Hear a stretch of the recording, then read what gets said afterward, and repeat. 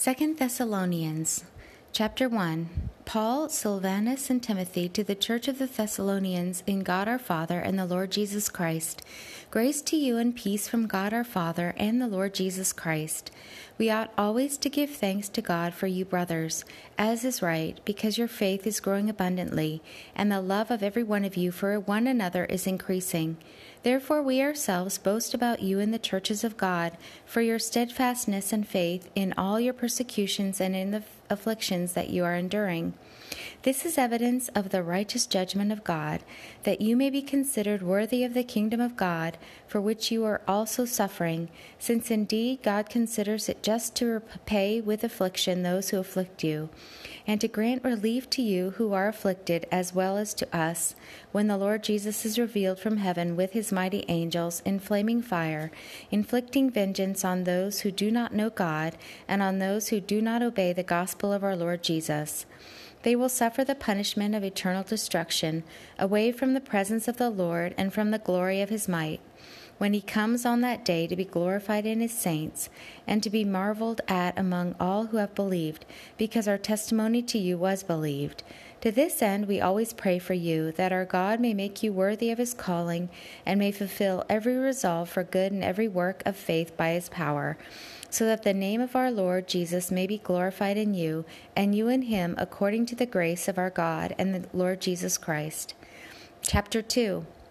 Now concerning the coming of our Lord Jesus Christ, and our being gathered together to him, we ask you, brothers, not to be quickly shaken in mind or alarmed, either by a spirit or a broken word, or a letter seeming to be from us, to the effect that the day of the Lord is come.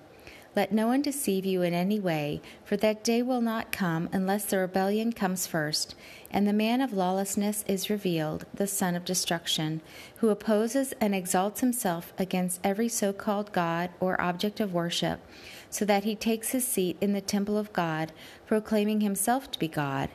Do you not remember that when I was still with you, I told you these things? And you know what is restraining him now, so that he may be revealed in his time. For the mystery of lawlessness is already at work. Only he who now restrains it will do so until he is out of the way. And then the lawless one will be revealed, whom the Lord Jesus will kill with the breath of his mouth, and bring to nothing by the appearance of his coming.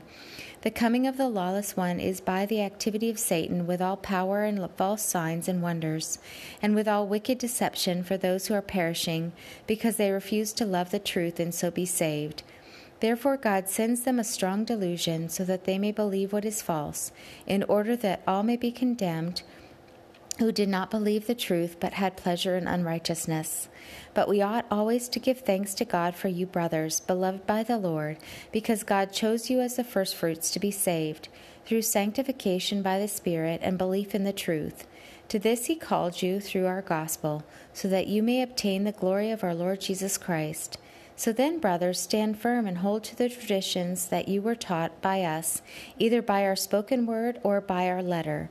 Now may our Lord Jesus Christ himself and God our Father, who loved us and gave us eternal comfort and good hope through grace, comfort your hearts and establish them in every good work and word.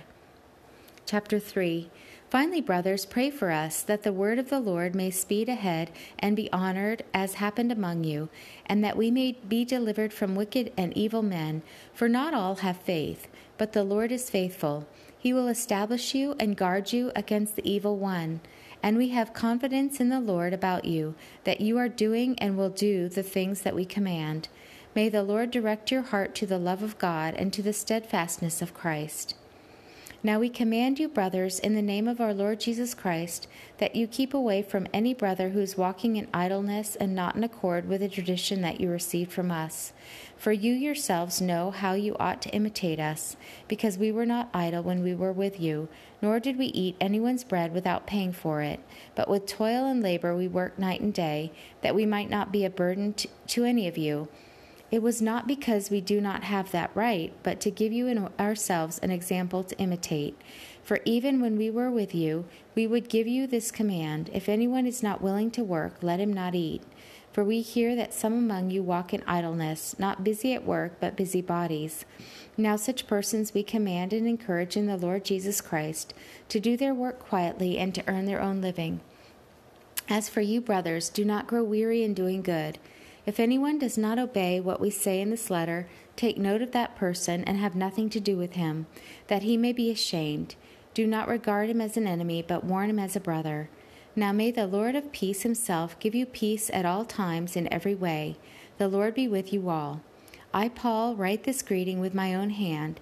This is the sign of genuineness in every letter of mine. It is the way I write.